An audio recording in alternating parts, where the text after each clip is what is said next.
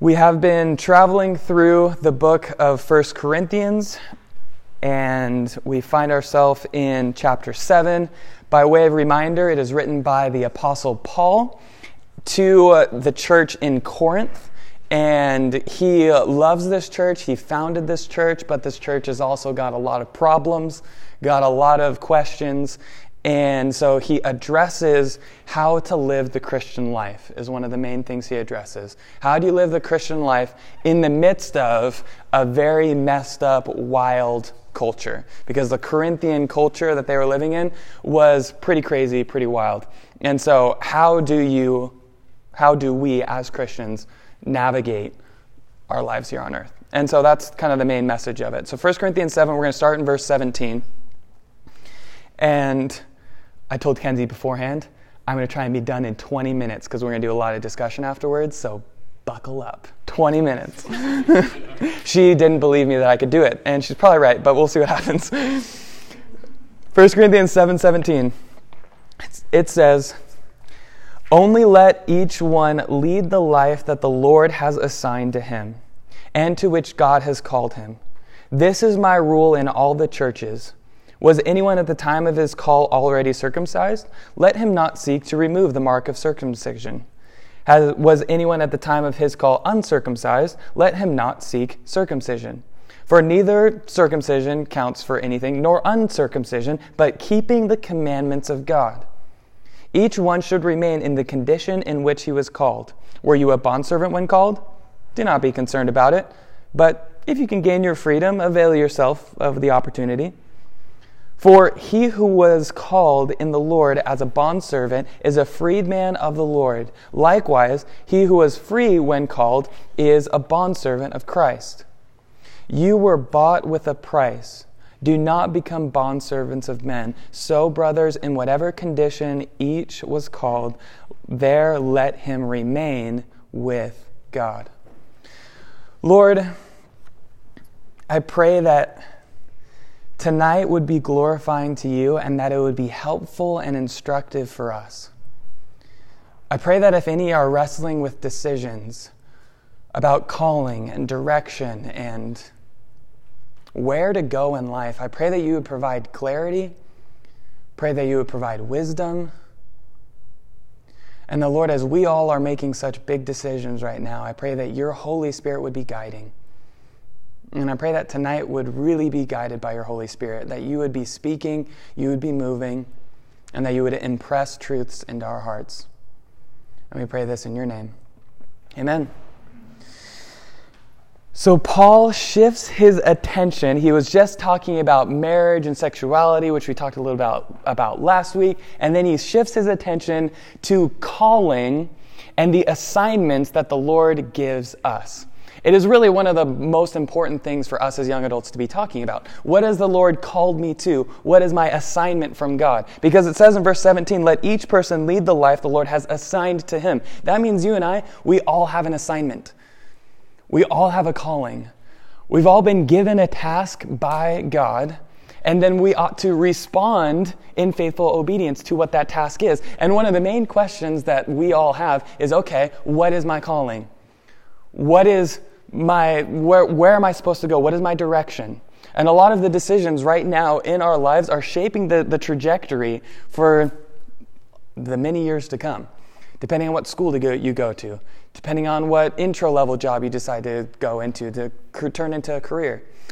All of these decisions are happening right now, and so it's really important for us to be able to know, okay, how do I figure out what my calling is? And in these 9 verses, the word calling or called is used 9 times in 7 verses. So it's jam-packed and jam-full, and all of the times it's used, except for 2, it's referring to one specific calling. It's referring to the calling of God for you to be saved. That's the first calling. That is the calling that matters more than any other calling. If you are here tonight and you don't believe in Jesus, that is the first task or the first assignment from God, is to confess your faith in him, because that will change the trajectory of your life. That will change everything. And so 7 out of the 9 times, it is talking about the call for salvation. Then, 2 times, It talks about the call for the Christian and how we interact with culture, how we interact with the environment around us. It's a big question that a lot of people have. How do I interact with my non-Christian coworkers? How do I interact with non-Christian music or movies or the culture around us? And then also, how do Christians, what is their calling in regards to their vocation? That's what the second one is. And so the first one, talking about what is the calling for the Christian in culture, that is found in verses 17 through 19. So look with me back at that. It says, "Let each person lead the life that the Lord has assigned to him and to which God has called him. That is my rule in all the churches. Was anyone at the time of his call already circumcised? Let him not seek to remove the marks of uncircumcision. Was anyone at the time of his call uncircumcised? Let him not seek circumcision." So what's the deal with all the circumcised, not circumcised thing? It was basically a cultural difference. If you were circumcised, that was a distinct mark of the Jewish people. Therefore, you were a Jew. If you were uncircumcised, then you were everybody else. But specifically in his mind here is you would be a Greek. And so Corinth being in the Greek area, that's where that would be. So he's saying, were you a Jew when you became saved? Were you a Jew at the very beginning? He says, remain Jewish. You can be a Jew. He's like, were you a Greek when you were saved? Remain a Greek. You can remain in the culture in which you were saved.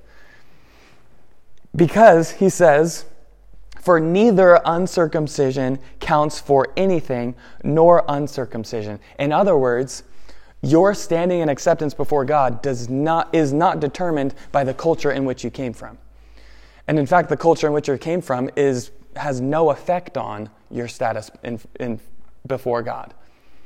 So what does that mean in our day and age? If you were saved and you're white, you can remain white.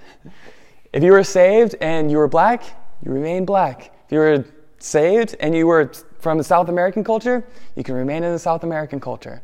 I was reading this book by Leslie Newbegin, who is it was called The Open Secret, An Introduction to the Theology of Mission. And he was a missiologist, which is a fancy name for a person who really likes missionary stuff. And he talks about how when missionaries go into another culture and they go into another environment, what you don't want to do is have someone become converted and then remove them from their culture. Because when you do that, you're taking one of the best advocates for the gospel out of their community. Instead, you want the person to be saved. You want the person to confess faith in Jesus and remain in their communities, remain in their cultures, because they're the best advocates for the gospel. And so what we don't want to do is save someone or have someone become believing in Jesus and then take them out of their culture or take them out of their environment. Because ultimately that'll be counterproductive to the gospel. And so in our lives, when we confess our faith in Jesus, it doesn't mean we cloister ourselves from everyone around us. Do you work at Dutch Bros? Work at Dutch Bros. Do you have non-Christian family members? You don't isolate yourselves from them. You have non-Christian friends. You don't isolate yourselves from them. Instead, he's saying, what culture have you come from? Go ahead and remain in that culture because it doesn't account for anything. And there's really two different prevailing narratives that come along with how a Christian should interact with culture. And the first one I think can be best characterized by the picture there we go. You guys remember this picture? Who growing up in Christian circles can tell me what this picture is? It's not of this world. Not of this world, exactly right. It's not of this world. It was really popular in the 90s, early 2000s. I remember it. And I was born in 96, so I don't really remember the 90s. But not of this world. This was a very popular thing, and what it emphasizes is the fact that you and I were not of this world, and therefore it tends to emphasize isolating ourselves from the culture around us, because we're not of this world. Let's contrast that for a second with this next thing. This is a hymn from 1899 by a guy named Maltby Babcock. And it's called This Is My Father's World. And it says, "This is my Father's world. He shines in all that's fair. In the rustling grass I hear him pass. He speaks to me everywhere."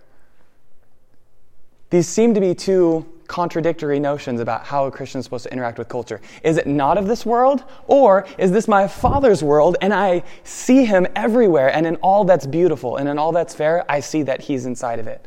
And oftentimes we can sway back and forth between, nope, not of this world, I'm going to isolate myself, or this is my Father's world, and all of a sudden you're just like in the middle of it all. And the answer to this is that the gospel is always the answer. What does the gospel say? God created everything and it was good. And this is my Father's world, that he truly is in control, and that he created everything, and that he designed humans to create in the garden. He sent them out and said, fill the earth and subdue it. In other words, go and create civilization. It's called the cultural mandate, to fill the earth and subdue it. Create culture, create societies, create civilization. This is my Father's world. But, chapter 3, the fall happens. And we as humanity are exiled from the garden and therefore always feel like we're far from home. And in reality, we're not of this world. We're made for something different because the world has gone so wrong. Yet, through the gospel and what Jesus has done, God has come and paid the price for the sin, so that way all of the world is being renewed. And so we can look forward to that day, but that day hasn't come yet. And so in the story of the gospel, it weaves back and forth between both of them. And to be on either one of those extremes is ultimately to miss the glorious balance that's within the gospel. So that's the Christian call when it comes to the culture. And if that's like, so sometimes that can be like a little theoretical. And so that's why I love Paul. He says, neither circumcision counts for anything nor uncircumcision counts for anything, but keeping the commandments of God. So what does that look like in our everyday life? You obey. You look to the scripture and you obey. If you're wanting to know what's my call, what's the calling for how I interact with the people around us, obey the scripture. Obey the commandments of God. That is what you're called to do. So that's the first thing. Second thing, what is God's calling for us in our vocation? In our actual jobs. So he goes on to say in verse 20, let each one remain in the condition in which he was called. And this is the second time that the word calling is used, not in the sense of salvation, where it says each one should remain in the condition, or literally in the Greek it's calling, in which he was called. Were you a bondservant when called? Do not be concerned about it. But if you can gain your freedom, avail yourself the opportunity.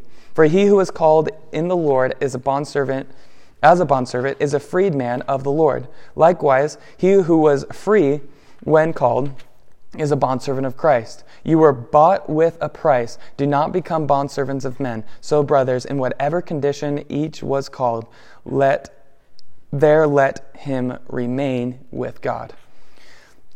So he talks about bondservants and masters and or freedmen or bondservants. And bondservants in that day, or slaves as it literally is in the Greek, doesn't have all of the cultural baggage that our modern culture has, actually. They didn't know about the African slave trade when Paul wrote this. And so that's something that we have infused into the word slavery. At this time, it wasn't really based on race, and it was rarely for life. And so being a slave or a servant, you could gain your freedom and stuff like that. And so it's very different culturally at the time, so this isn't an advocation for slavery. So it's much easier to think of, do you have a normal job, or do you have, because like most people were slaves, so do you just have a normal job, or are you a freedman, like independently wealthy or something like that? Like the two extremes, right? And so here's his instructions when he talks about calling in regards to our vocation, or what we are supposed to do. He says, to remain in the condition in which you were called. In other words, to be content. In other words, God cares a lot more about who you're becoming rather than so much about what job you end up going into or what school you end up going to. he immediately dives into the spiritual aspect of, you are a servant of Christ. You're a servant of him. Instead of going into all these different nuances of how to make a decision when it comes to calling, he says, are you serving Christ? Are you experiencing the freedom that comes with Christ? Are you abiding in him? Are you remaining in him? That's what really matters. What matters is your spiritual condition, not your economic position. That's what he's really getting after. And immediately when I read that, I was like, that's it? Like, that's all we get? Like, we're still making big decisions. Like, that's all we get? And then it really hit me of like, well, I have been really influenced by the pressure of our culture to make our job and our vocation our God and our idol and our definition. So often people look at what they decide to do with their lives as like, this is going to be the end-all be-all fulfillment of my life. And that's not what it's meant to be. It's an important decision, but it's not the most important decision. It's a big deal, but at the same time, there are bigger things. And so we can put so much weight and so much pressure on ourselves to figuring out what our vocation is going to be when God really cares about our spiritual condition, and are we remaining and abiding in him? So I encourage you to take a deep breath if you're making those decisions. It's going to be okay. God's in control, and he's working through all of these things in order to build a character in you. And that's what he cares about most. But to go on the practical side, we're all making these decisions. How do we make decisions in regard to calling and in regard to whether or not we're going to move or what my job is supposed to be? And I have what I call the 3 C's. I just made it up earlier today. And the first is when making decisions about job and vocation and decisions like that, you need to have community, compatibility, and also the chance. So first, community. Make sure you're making it in community. Don't just make the decisions on your own. The Bible says, in the multitude of counselors, there is safety. When there's a lot of people speaking into your life, that makes it much less of a chance that you're going to make a dumb decision and a much greater chance that you're going to make a wise decision. So make sure you're in community. Secondly, compatibility. And what this means is the vocation you're thinking about going into compatible with your gifts that you've been given, with your talents, your ability, and your natural inclinations? Is it really compatible with who you are as a person? And not only that, is it compatible in such a way that it actually brings you joy and you're excited about it and you want to do it? Because if you're drudging, that's just a bummer. So do you actually have the joy when you think about doing something like that? And also, is it compatible with Scripture? Obviously, if something is inherently sinful, that wouldn't be a appropriate vocation for the Christian. So is it compatible with Scripture? And then finally, the last C is the chance. Do you have the opportunity? You might be a fantastic actor and love acting and feel like you have the gift and everyone tells you that you're just a great actor, but there's no opportunity for you to go for it. Well, then maybe that's just not your calling. Or sometimes people feel super passionate about a certain kind of ministry where they really want to reach out to the homeless in downtown. I just really want to reach out to the homeless in downtown. People tell me that I'm really good at reaching out to the homeless and I can just understand where they're at.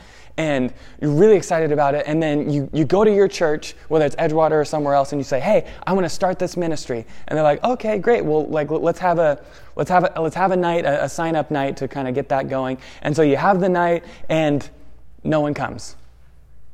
Well, maybe for this season, that's not what you're called to do. Doesn't mean never. It just means maybe not right now. And it's easy in the middle of that to be really frustrated and oh, Lord, I really want this. People say this, what's going on? But the Lord is orchestrating the timing. And as that timing comes, it'll work out for His glory. So, is the opportunity there? So those are the 3 C's in how to make a wise decision in regards to vocation. But what I love is at the end of verse 24, what God is again focusing on is not the idolatry of making job the biggest thing possible. Instead, he says, so brothers, in whatever condition each was called, or in whatever calling each was called, whatever job you might have, because at this time they didn't really have the social mobility that we had. They couldn't just switch jobs all the time. So in whatever situation you find yourself in, let them remain with God. That word there for remain in the Greek is meno, which is kind of fun, meno. And in most other passages of Scripture, it's translated as abide. And so to summarize 1 Corinthians 7, this passage of what God is calling you and me to do, he's calling us to obey the commands of Scripture and abide in Christ. Does that sound like anywhere else in the Bible to anybody else? Where else does it talk about abiding in him by obeying the commands of Scripture? Does anyone know?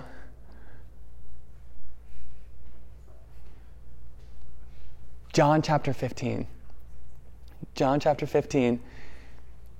Turn with me to John chapter 15. And this is where we're going to end. I'm done. It was 23 minutes. It was close. John chapter 15, it talks about what it means to abide in God, to abide in Christ.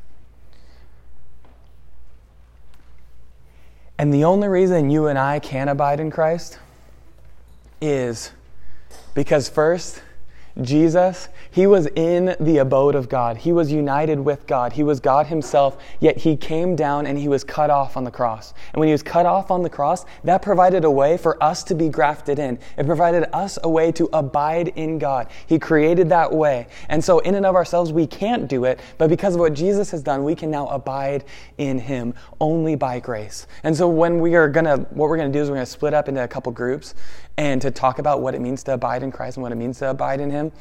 And as we do that, it's all based on the foundation that we couldn't do it on our own. Instead, Jesus did it on our behalf. And so now we get to respond in loving obedience and say, okay, you've created this, you've made this way, you've grafted me in, now I want to abide, now I want to follow after him.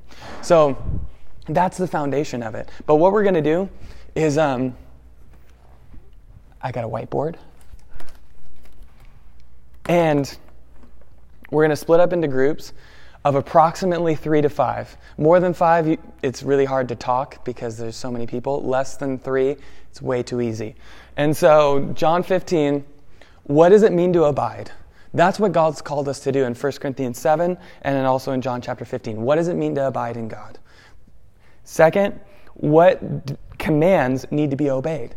Because that's what we're called to do. We're called to obey what he's done, or what he said.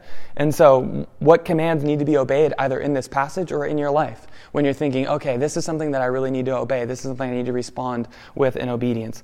And then if someone is struggling with a decision, now's the perfect time to apply the 3 C's to a decision, where you can talk amongst your community and see if that works and see if you can come to a decision.